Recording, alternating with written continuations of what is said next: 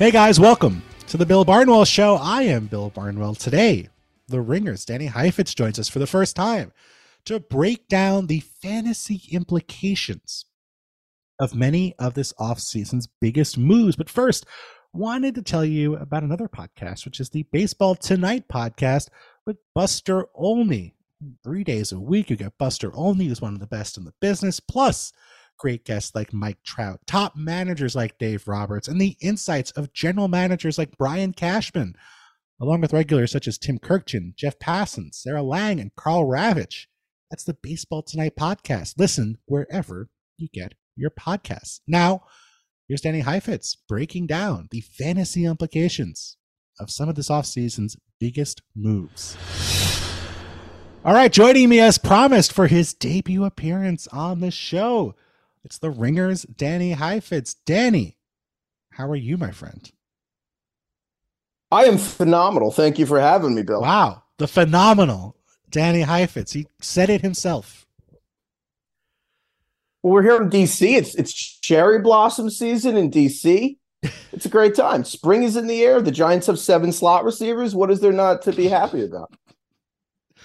I'm just picturing like a stack of receivers where it's just 5 guys in the slot, nobody on the line of scrimmage, and just everyone running option routes one after the other.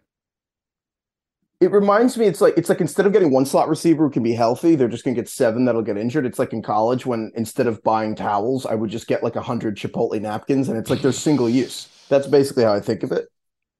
I thought you meant like a bath towel. And Danny, I don't think you should be using Chipotle napkins for post shower purposes.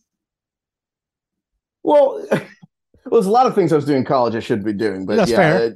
It was more like a cleanup situation, like a paper towel. But yeah, you're right. I mean, Chipotle napkins and bath towels, would also save me a lot of laundry. So. This podcast is proud to be supported by Jets Pizza, the #1 pick in Detroit-style pizza. Why? It's simple. Jets is better. With the thickest, crispiest, cheesiest Detroit-style pizza in the country, there is no competition. And right now, get $5 off any 8-corner pizza with code 8SAVE. That's the number 8, SAVE.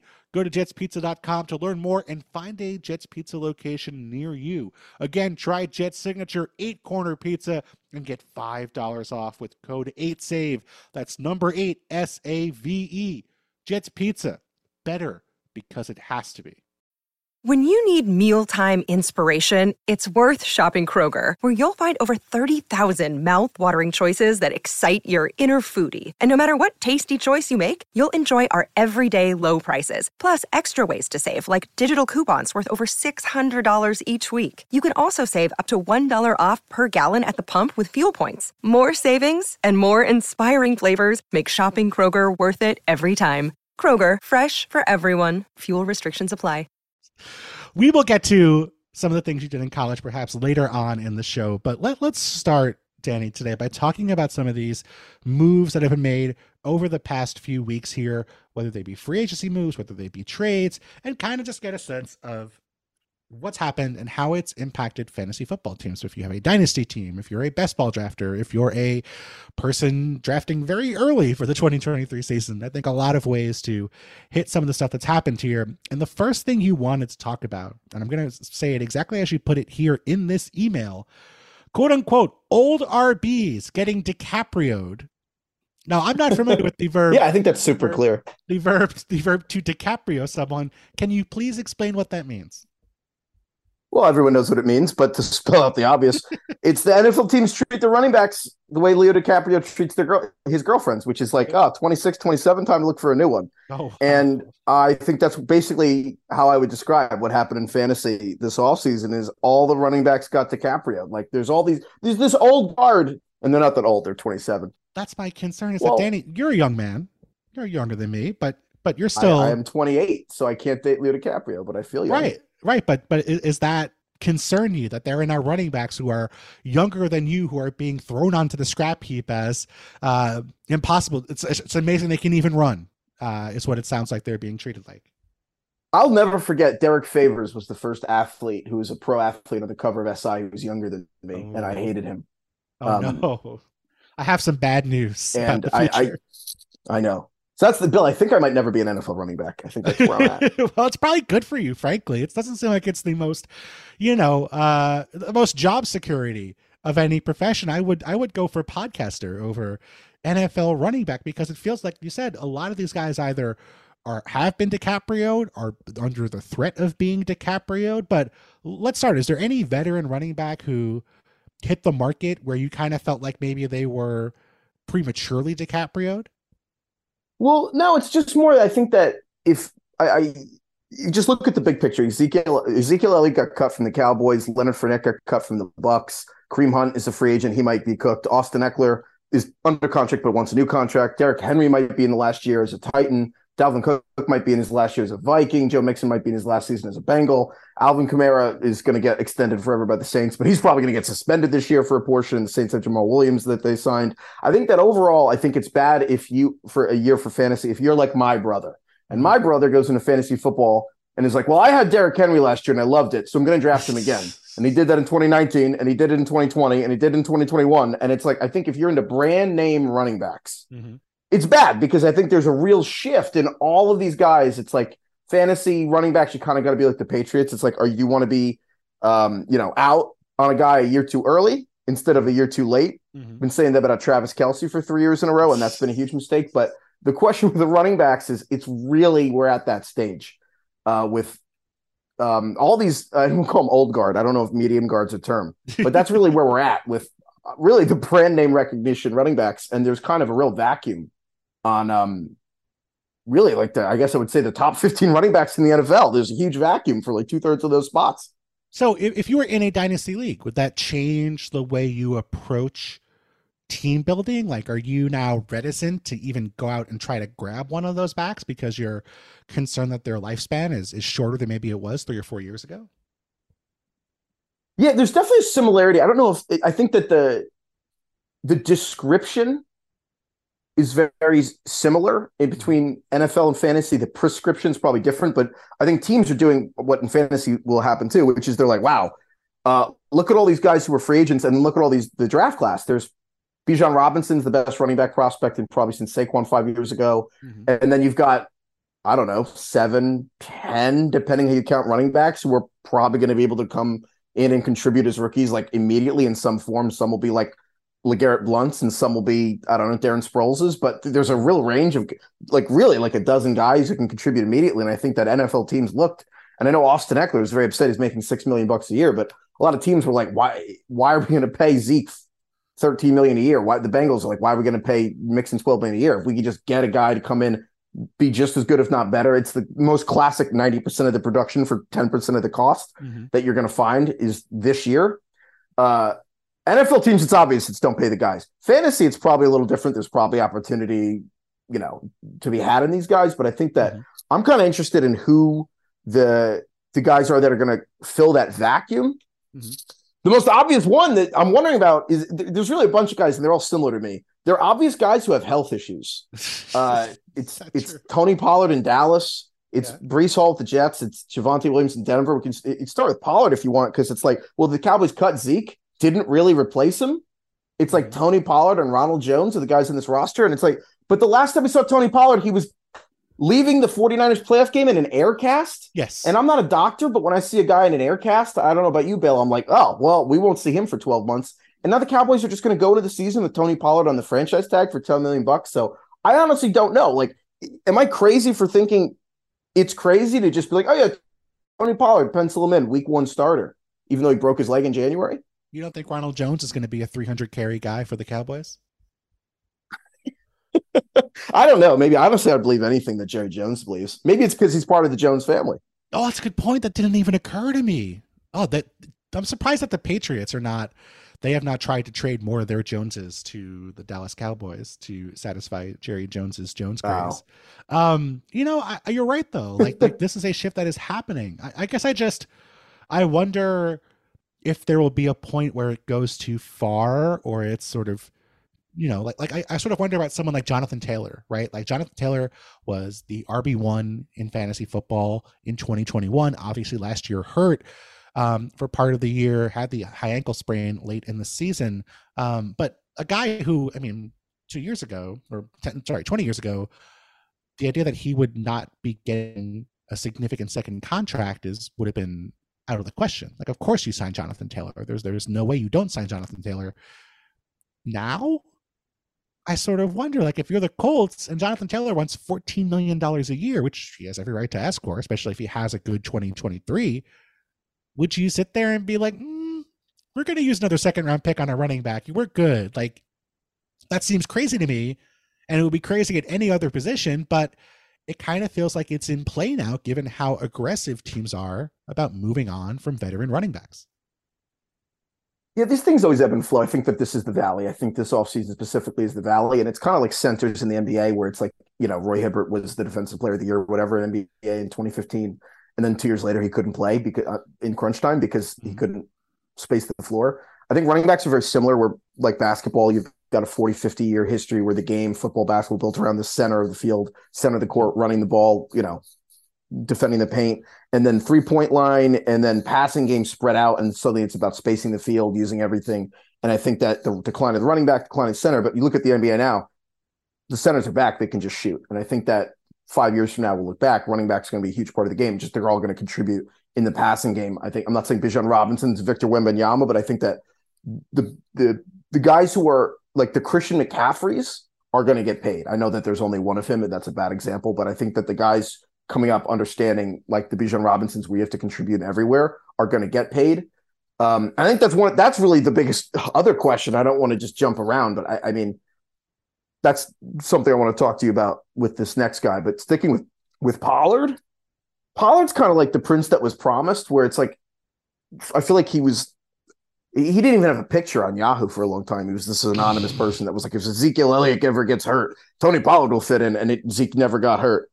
And then Tony Pollard started playing, and basically more or less every time Tony Pollard touches the ball 13 times, he basically has like 20 fantasy points. That's not actually true, but it feels true. It really does. Like every time he gets 13 touches, he basically scores a touchdown or has the equivalent of it. He is just a top 5 running back completely disproportionately, like almost as much as McCaffrey and Kamara at their peak.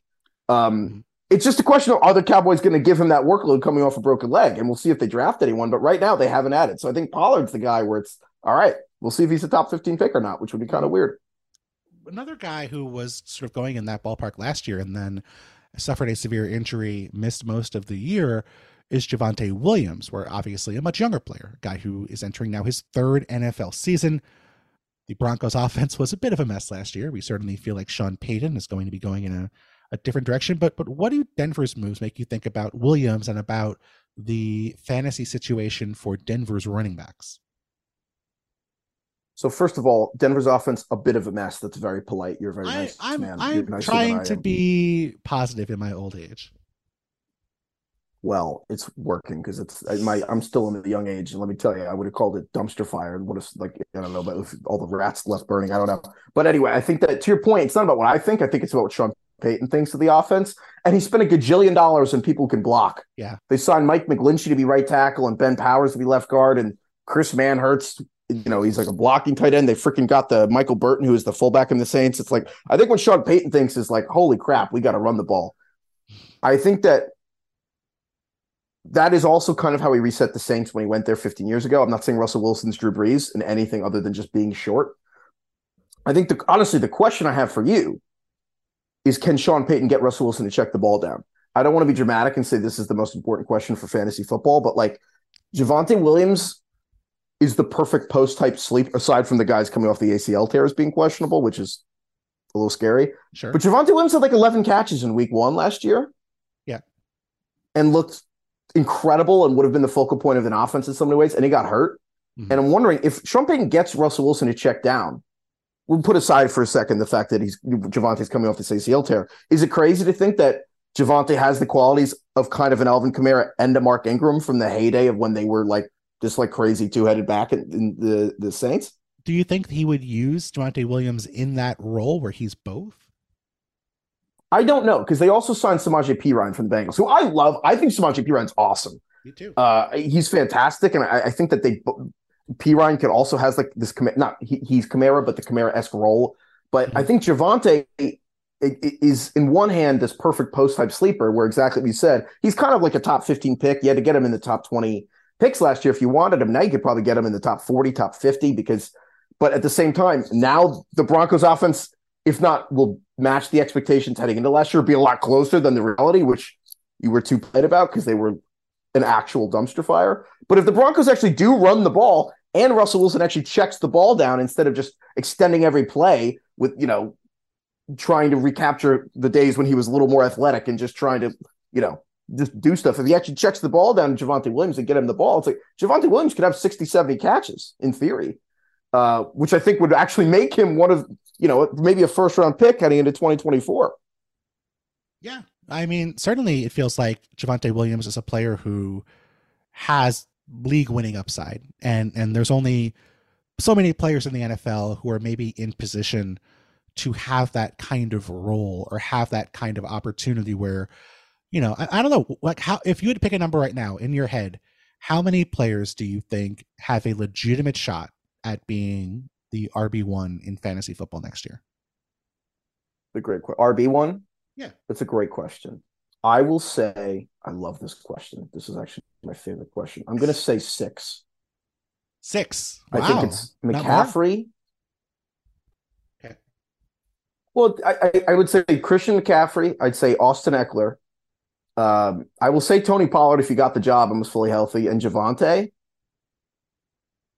Maybe I'm being down on Derrick Henry.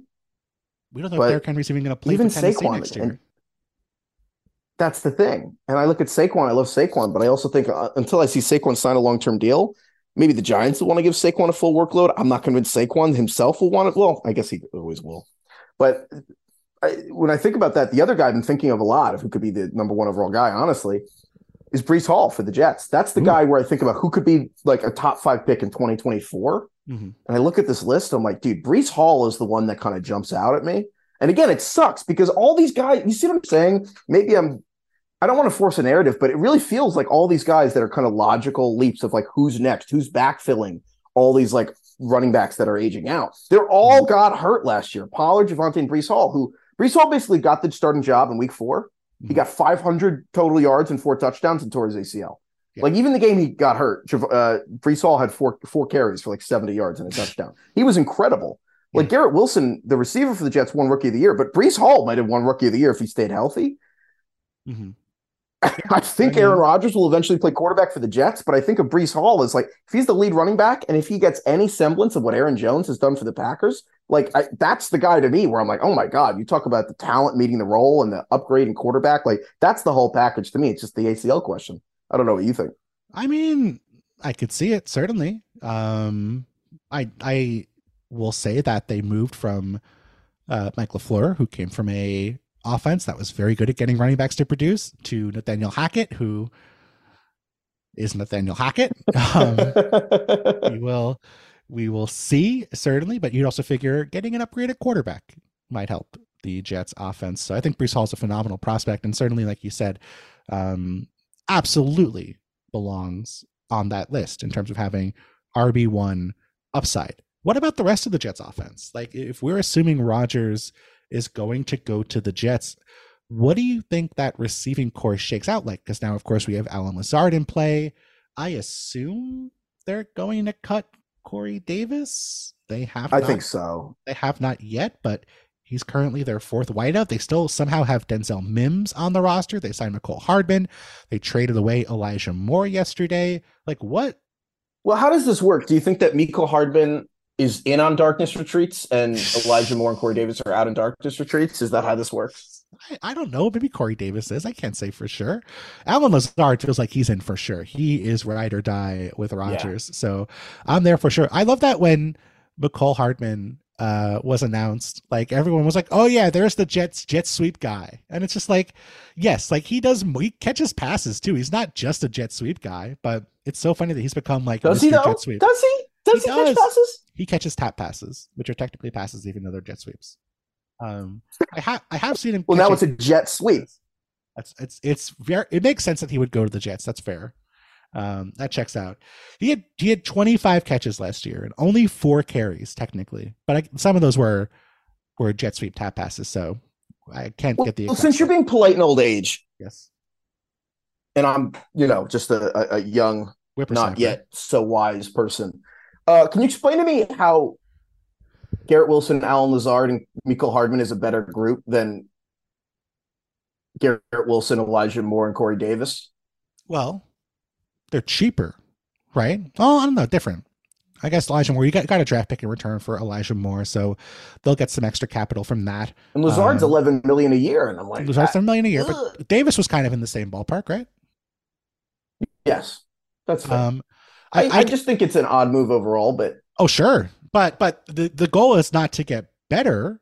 The goal is to get more Aaron Rodgersy, right? Like the goal is not to be the goal is not to have like the best offense in a vacuum, but the best offense to appease our immunized overlord, and I think that's fine. Our immunized overlord. Oh my god. Well, on that note, I think if Garrett Wilson can appease the immunized overlord, I think Garrett Wilson's going to be like one of the, like the Hansel from Zoolander, like Garrett Wilson's so hot right now, Garrett Wilson, because I both neither want to oversell this or undersell this, because I don't want to say, well, what if Garrett Wilson gets the Davante Adams connection with Rodgers? Because that took like 5 years for Davante Adams to do. And it's not like an overnight thing. And not only is Garrett Wilson a young receiver, but I actually don't know if Aaron Rodgers will get traded to the Jets till like August. I really think that the Jets are committed enough to doing this, where the real deadline in this is week 1, where when the Packers have to give Rodgers like the $60 million.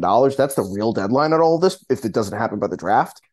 And obviously, if Aaron Rodgers doesn't show up till training camp or even like week 1, that he's not going to have a rapport with Garrett Wilson. However, I also don't want to undersell the upside of Garrett Wilson. To me, is the receiver that would win like the tag rankings in the NFL of the players who, it's not about breaking tackles, but who would win a game of tag? Mm-hmm. It's Tyreek Hill's number 1. I think Lamar Jackson's 2. And Garrett Wilson's like 3 to me. Like Garrett Wilson is like if Kadarius Toney actually stayed healthy enough to play football, he's untouchable in the literal sense.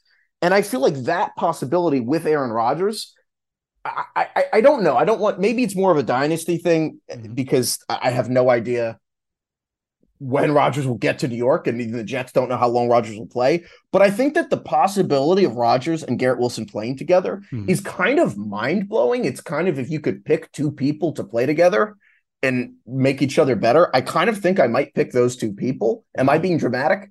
A little, I think. But like, is that like you brought up the point though of, it took Davante Adams 5 years to post 1,000-yard season with Aaron Rodgers as quarterback. Now, granted, year 5 it was good, and it was good for a while, but is there that question of like everyone seeing this, is Garrett Wilson, at least in season-long fantasy football, overrated because everyone's expecting him to get an enormous bump from playing with Aaron Rodgers, and that bump might not come until year 3, 4, or 5?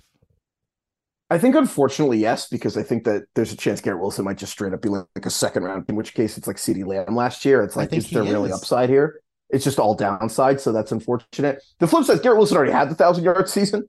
He did it as a rookie. But first of all, we need a word for when you did the 1,000. You did something, but you did it with the 17th game. We need to create that. You know what I mean? It's like, it shouldn't be fair. But yeah, to your point, I think that unfortunately, like a lot of the cool players are going to be overhyped.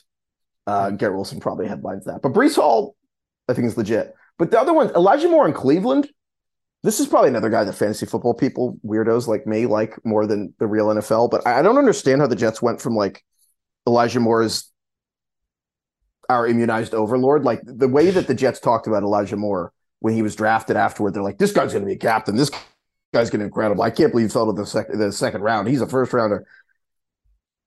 When he has played, he's been good, and the 2 villains have been, he had a huge issue with Mike LaFleur, the old coordinator, and then also just Zach Wilson wouldn't throw him the football, which generally speaking is ridiculous because Elijah Moore is very good. Yep. And then they traded him.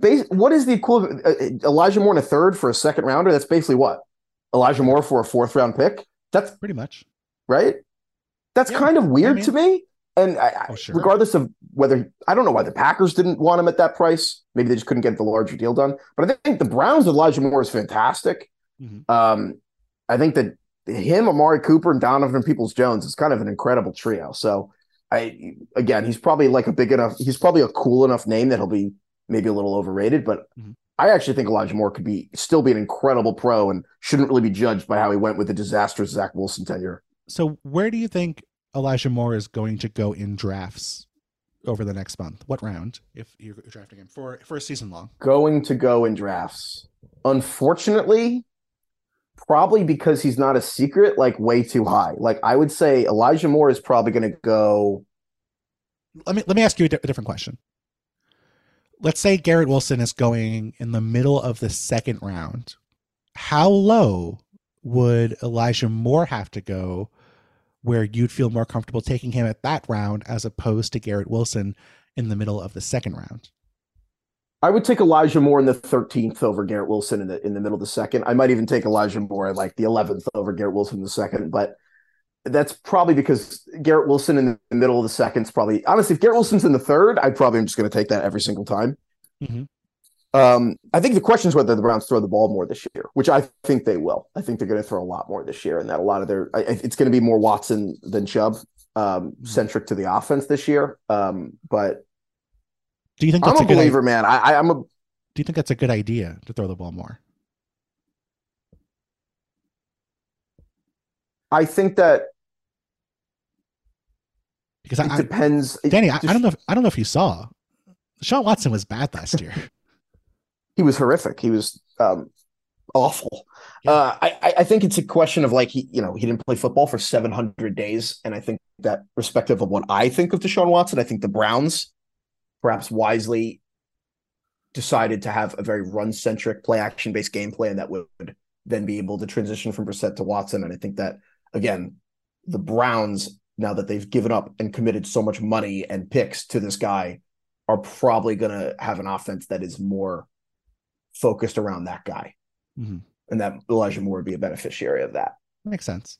Do you feel...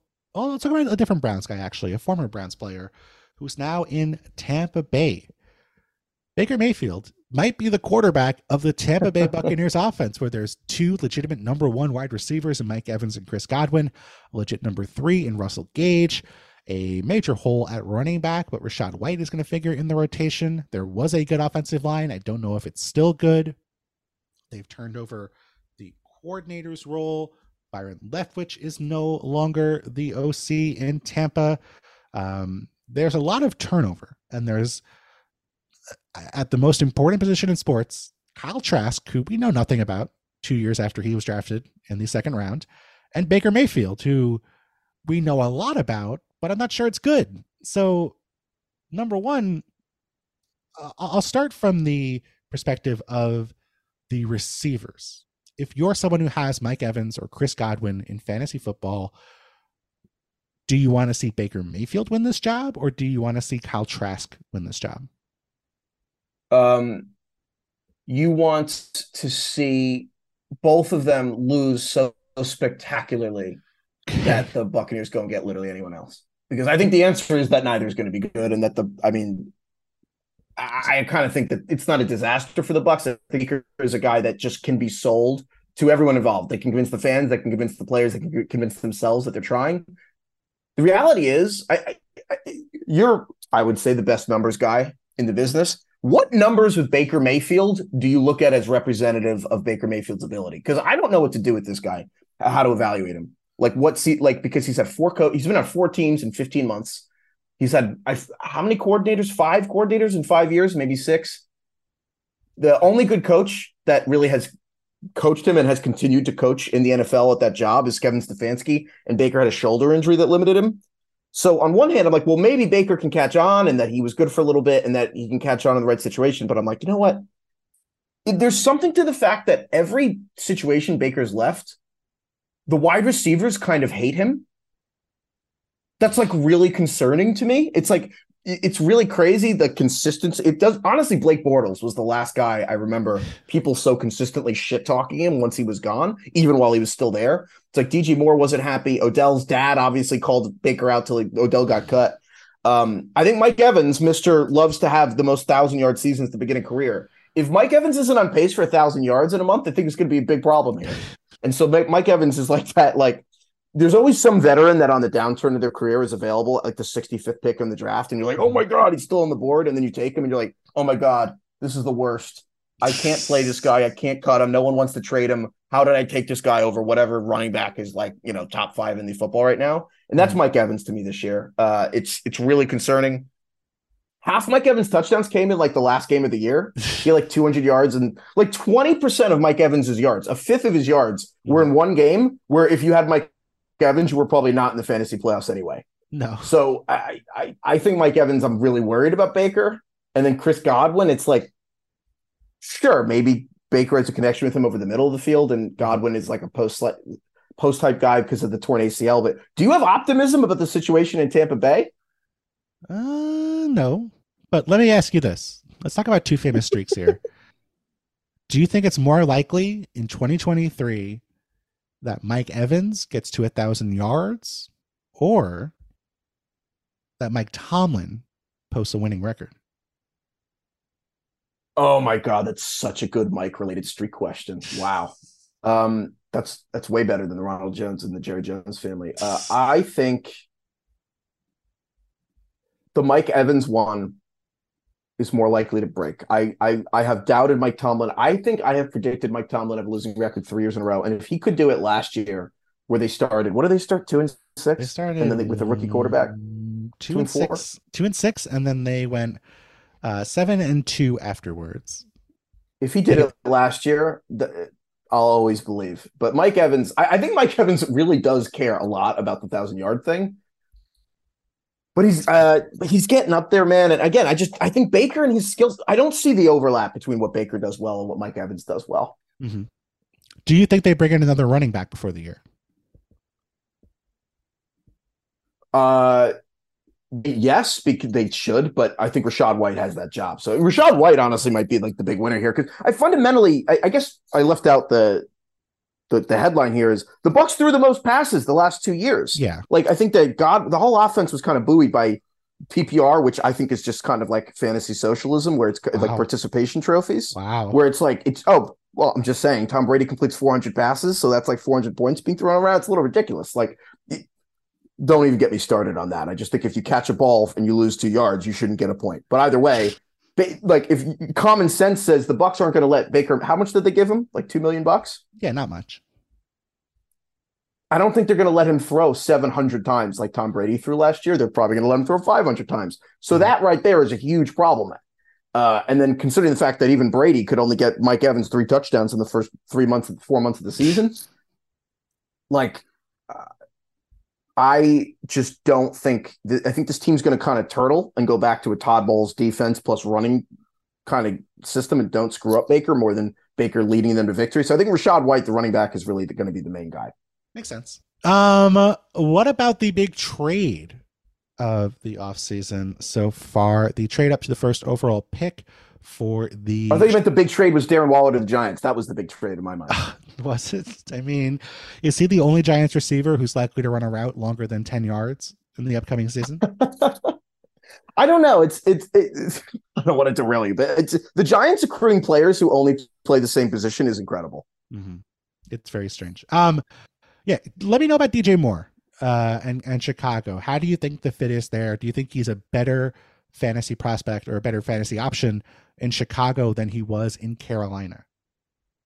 I think that DJ Moore satisfies the eye test, but not the gut test nor the numbers test. And what I mean by that is DJ Moore individually is a very good receiver. And if you actually stripped every receiver from the context, DJ Moore is one of the best up-and-coming players in the NFL. It was kind of widely understood that I think he's a very solid like B or C level player. If like the A list is Devontae and Jamar Chase and all those guys, Justin Jefferson, DJ Moore is not in that, but he's much better than the Jerry Jeudy's of the world. Having said that,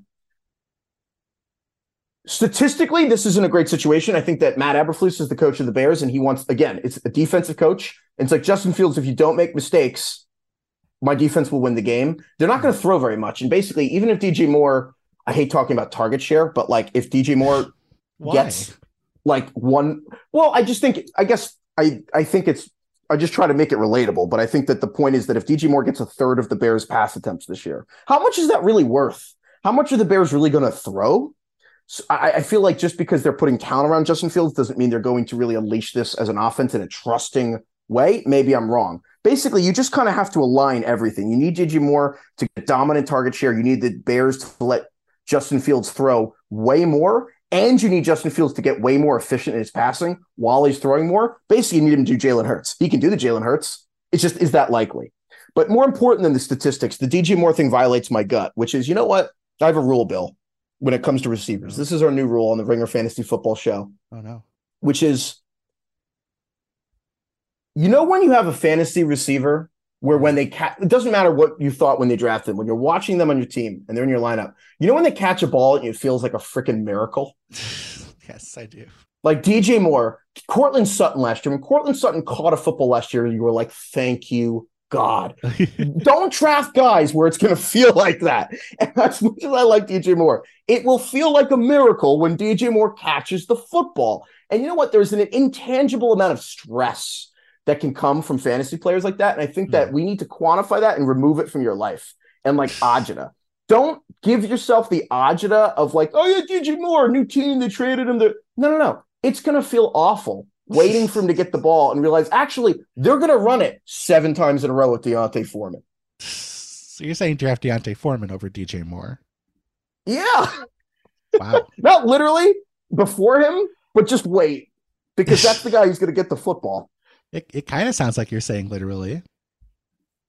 Yeah, actually, you know, I think so. If I were ranking running backs this year, I think it's like Christian McCaffrey, Eckler, Derrick Henry, D'Onta Foreman, top 10, maybe right before Justin Jefferson. D'Onta Foreman and Justin Jefferson, right around that like 6 or 7 spot. Okay, you know, that is a joke. Please, no one take that seriously.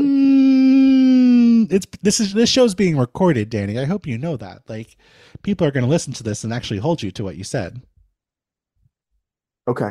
Well, then let's just clip it and let's just put it out there. D'Onta Foreman, top 5 pick, 2023. D'Onta Foreman, top 5 pick, 2023. He looked like a top and 5 Rashad pick Penny last year. Oh, you're also on the Rashad Penny train.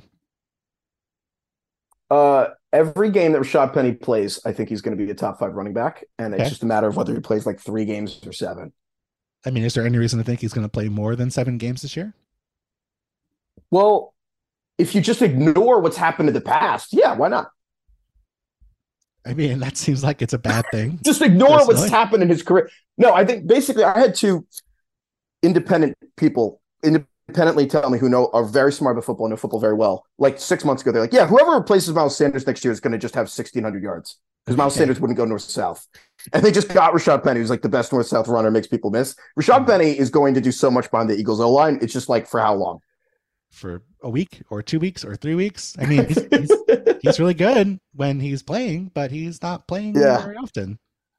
Maybe we should count it in hours. How high would you take Rashad Penny? By the way, because Rashad Penny had one game with more than 7 fantasy points last year. Yeah, but he also has never not had 6 yards per carry in a season in that span. That's true. If you think of it that way. Sure. He also has played like 16 games. But I think if factoring in that, again, the guy just can't stay healthy. Rashad Penny realistically is like an upside. Like you're going for like a Tony Pollard-esque guy, like 90th pick, 80th if you're being aggressive, like 100th. So depending on your risk profile. If you told me that every running back in the NFL all played 17 games, I would actually put Rashad Penny alongside like Javonte Williams, like a top 20 guy. But like I actually think that's the kind of opportunity he's going to have there. But again, he's probably not because he always gets hurt. But what if he just doesn't randomly? That was the same thing we said about James Conner like 2 years ago. And he just didn't get hurt. And James Conner just was like a league-winning player 2 years ago. And so basically, the real answer is I think it's less about a ranking and a number. And it's more, what's the earliest pick you're willing to just light on fire if this guy gets hurt in exchange? And that's about your risk profile. Yeah. So call it a 10th rounder and adjust that based on whether you're comfortable lighting a pick on fire if the guy gets hurt in like August. How high is that number for you? What round are you willing to light a pick on fire in? I would say that point in the draft where the tight ends are not good anymore, but you feel obligated to get one because you don't have a starter. So I would say, you know exactly what I'm talking about, right? Like 90th or 100th, and you're like, oh, I don't have one yet. Dalton Schultz is the Pat Fryermuth. Dalton Schultz is that, you know what I mean? And you're like, I guess I should. And like, and that's where like go rookie receivers in that range. Like, you know what I mean? Like if a Jackson Smith and Jigba is still there or something. But like this year, the rookie receivers, there's not that many to contribute. I think that this is the year maybe where like you take a dart at all these running backs who kind of did musical chairs this year. You know what I mean? The David Montgomerys, Jamal Williams and the Saints. But like Rashad Penny is the guy that like easily to me has the most upside of those group. I agree. But it may be for 3 weeks. At least like with Rashad Penny, it's going to be like you're either going to know, well, actually, no, it's not true. You know what I could see? I could see it being very frustrating because Boston Scott gets like all the red zone carries for some inexplicable reason. Well, that's the thing. It's like Jalen Hurts, you know what?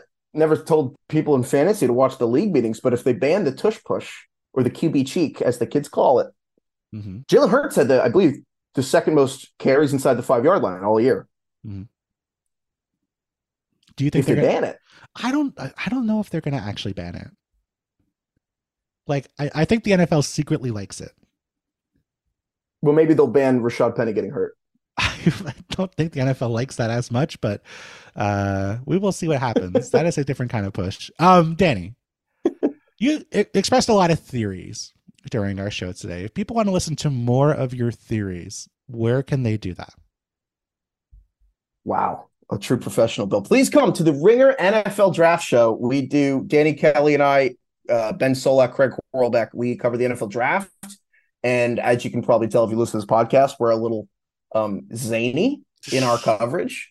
But in my humble opinion, it is one of the best draft shows out there. So, and then we're also doing the fantasy football show after the draft. So draft season, we kind of transform into the NFL Draft Show, but it's the same feed. Ringer Fantasy Football Show, Ringer NFL Draft Show. Search it, will show up. And there you go. Thank you, Bill. Beautiful. Thank you, Danny. All right. Thanks so much to Danny Heifetz, one of the best out there. Check out the Ringer Fantasy Football Show and its draft. It's mutation during the offseason into a draft show. Danny Kelly, Ben Solak, Rick Quack, of course, all some of the greats. Thanks so much for listening. I really appreciate you guys checking out the show and appreciate you listening to me and Danny, and hope you guys enjoy the rest of the free agent period. Certainly plenty more to talk about when it comes to the NFL, but thanks so much for listening.